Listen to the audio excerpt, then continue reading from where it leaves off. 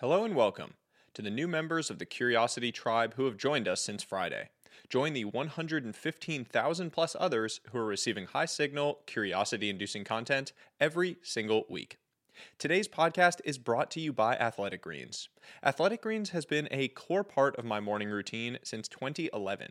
It's a full multivitamin, probiotic, and greens powder made of 75 of the highest quality natural, whole food sourced ingredients. And it's specifically formulated to improve gut health, energy, and recovery. It replaced an entire cabinet of supplements for me in one scoop. I never leave home without it. For a limited time, you can get a free 1-year supply of vitamin D and 5 travel packs when you start a new subscription using my link. To take advantage of this offer, go to athleticgreens.com/Sahil today. Now, on to today's piece. Escaping the busy trap. I spent most of my life as the busy guy. If anyone asked how I was doing, I would always respond with some variation of so busy or good, but really busy. I was actually busy, but it also became part of my identity, a weird brag I developed to try to signal my value and improve my own self-worth. I'm willing to bet I'm not alone. In the last month, how many times have you said some variation of so busy or good, just busy when asked how you're doing? Be honest. The number is probably high, probably much higher than you'd like to admit.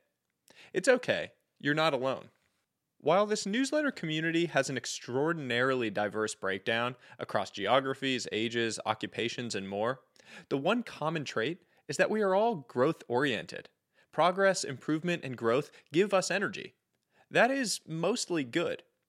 It means we are inclined to deploy our resources on activities that compound towards a better future. Great. Unfortunately, that mostly qualifier is very real. Our growth orientation also means that we are predisposed to fall into a trap, the busy trap. In today's piece, I will deconstruct the trap to develop an understanding of why we're all so damn busy, how it's harming our lives, and provide a set of actions and rules to escape its grasp. Let's dive right in. Why are we busy? In recent years, it feels as though everyone has gotten really, really busy. If you're at a cocktail party, you're probably going to hear the word busy at least 100 times. Everyone is busy. It's an interesting trend to observe, especially considering the body of research that is decidedly mixed on whether our actual hours of work and related commitments have increased. In understanding this problem, I find it makes sense to deconstruct it into two separate parts. 1, why do we say we are busy? And 2, why do we feel we are busy? It's an important distinction. Let's start with the former. Why do we say we are busy? Flex or status signal. Busy has become the dystopian status symbol of the modern worker. We have somehow decided that being busy is good, so we take pride in our busyness and wear it as a symbol of our value to society. If we are busy, it must mean we are extremely valuable and generating prolific output. Self-protection. Busy is used as a way to protect ourselves from scrutiny in the workforce. If we constantly say we are busy or show it, our superiors will never question our work ethic or output, and we will continue on a steady, monotonous upward climb through whatever hierarchy we find ourselves in. I remember this one fondly. It's a staple in the worlds of finance and consulting. Okay, so those are two core reasons why we say we are busy, but how about the latter? Why do we feel we are busy? Constant connectedness. It's no secret that we are living in an era of constant connectedness. Our digital devices are literally attached to our bodies at all times, sending us frantic notifications of the latest breaking news and urgent to-dos. The COVID-19 pandemic and remote hybrid work have arguably exacerbated the problem. With no fixed hours to a workday, we are free to remain connected 24/7, and our bosses feel we can be reached on that same schedule. In many ways, connectedness is a paradox. We're constantly connected, bombarded by notifications and dopamine hits. But while we have more connectedness, we feel less connected. More work, more to-dos, more meetings, more pings, less ownership, less accountability, less connection. Constant connectedness means we feel busier, but find less meaning in the noise. Obsessive optimization. Optimization culture told you that unless you are making the most of every second of every day, you're missing out on growth. I should know. I write a lot about productivity and optimization, but I also write a lot about distancing yourself from it, finding time for boredom, and scheduling free time into your life. When we constantly seek to optimize, we fill our time with movement that may be completely devoid of progress. Failure of prioritization. The failure to prioritize is the greatest driver of busyness. It falls into two categories. One, the short list. There are rarely more than 2 to 3 things that truly matter at any point in time. Failure to identify and focus on them means we busy ourselves with everything on our 20-item list. 2, urgent versus important. Spending too much time on the urgent draws our attention away from the important. Now that we've covered why we are so busy, let's briefly discuss the consequences of our perpetual busyness. The consequences of perpetual busyness. Quote, "Beware the barrenness of a busy life." Socrates. There are a number of negative consequences that stem from living in a perpetual state of busyness. The handful that I have observed from my own experience. Failure to progress on the important. Busyness is a drain on the mind. It saps our creative energy and forces an inefficient allocation of our precious mental resources. You spend time on things that don't matter and miss the things that do. This typically means we move but never progress. We become a rocking horse, always moving, never going anywhere. Physical health. When you feel busy, you give yourself excuses to cut corners. For a lot of people, this means they start missing on the big 3 of physical health: sleep, exercise, and nutrition. How many times have you used your busyness to justify missing a workout, eating an unhealthy takeout meal, or staying up too late? It's natural, but it's harmful in the long run. Mental health. Feeling busy is a recipe for burnout. I've been there. If you feel overwhelmingly busy for long enough, you eventually break. Perpetual busyness is a huge negative for mental health and well-being. Gratitude and enjoyment. When you're busy, you never stop to smell the sweetness in the air. I recently tweeted about the importance of stopping to acknowledge the beauty of a happy moment. When you're busy, you never do this. It's devastatingly harmful to our enjoyment of life. Busyness is a boat anchor.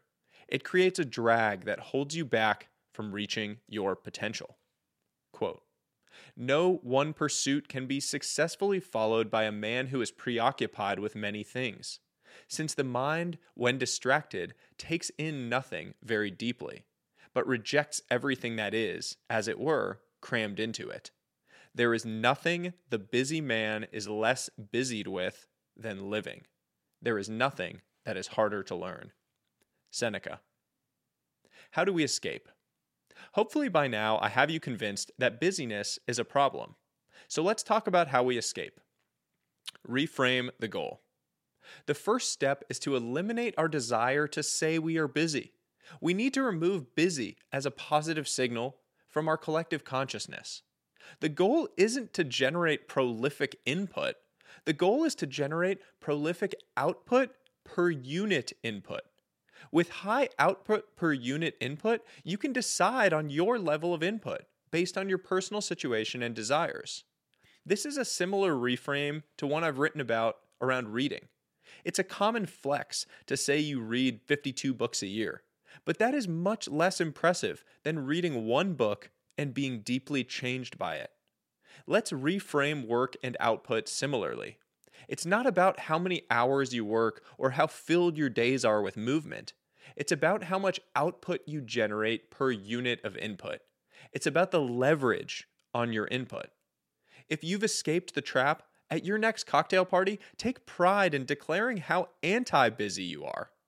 Talk about the freedom you have to take walks during the day, think creatively about big, ambitious projects, and spend time with your loved ones. Let's make anti-busyness the new flex. Identify and focus on the important. Be deliberate about identifying what is important in your life and work.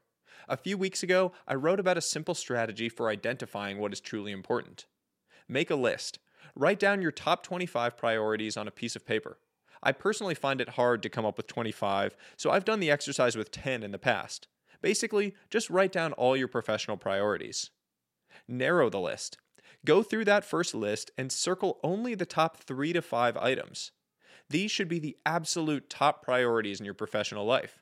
These are the items that will have the greatest impact on your trajectory, the compounders. These are the items that truly matter. Split the lists. Write down the top 3 to 5 priorities on one list. This is your focus list. And write down the other items on another list. This is now your avoid at all costs list. Once you've identified it, be ruthless in focusing on it. If anything new comes up, pull out your list and make a quick assessment of whether it falls into one of your priorities or if it should be avoided at all cost. Use the simple Eisenhower decision matrix as a tool to see how much time you are spending on urgent versus important tasks. Look for trends and seek to steadily increase the amount of time you are spending on the important. Slowly find ways to delegate and delete the rest. Note, delegation in a traditional, hierarchical corporate setting is often a challenge. I've been there. I will plan to write a future post on the topic of finding points of leverage in your systems and how to thoughtfully delegate and delete.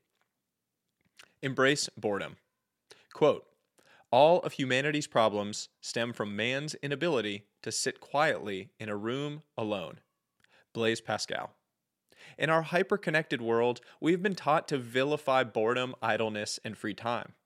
We've been told that they are signs of stagnation and unproductivity.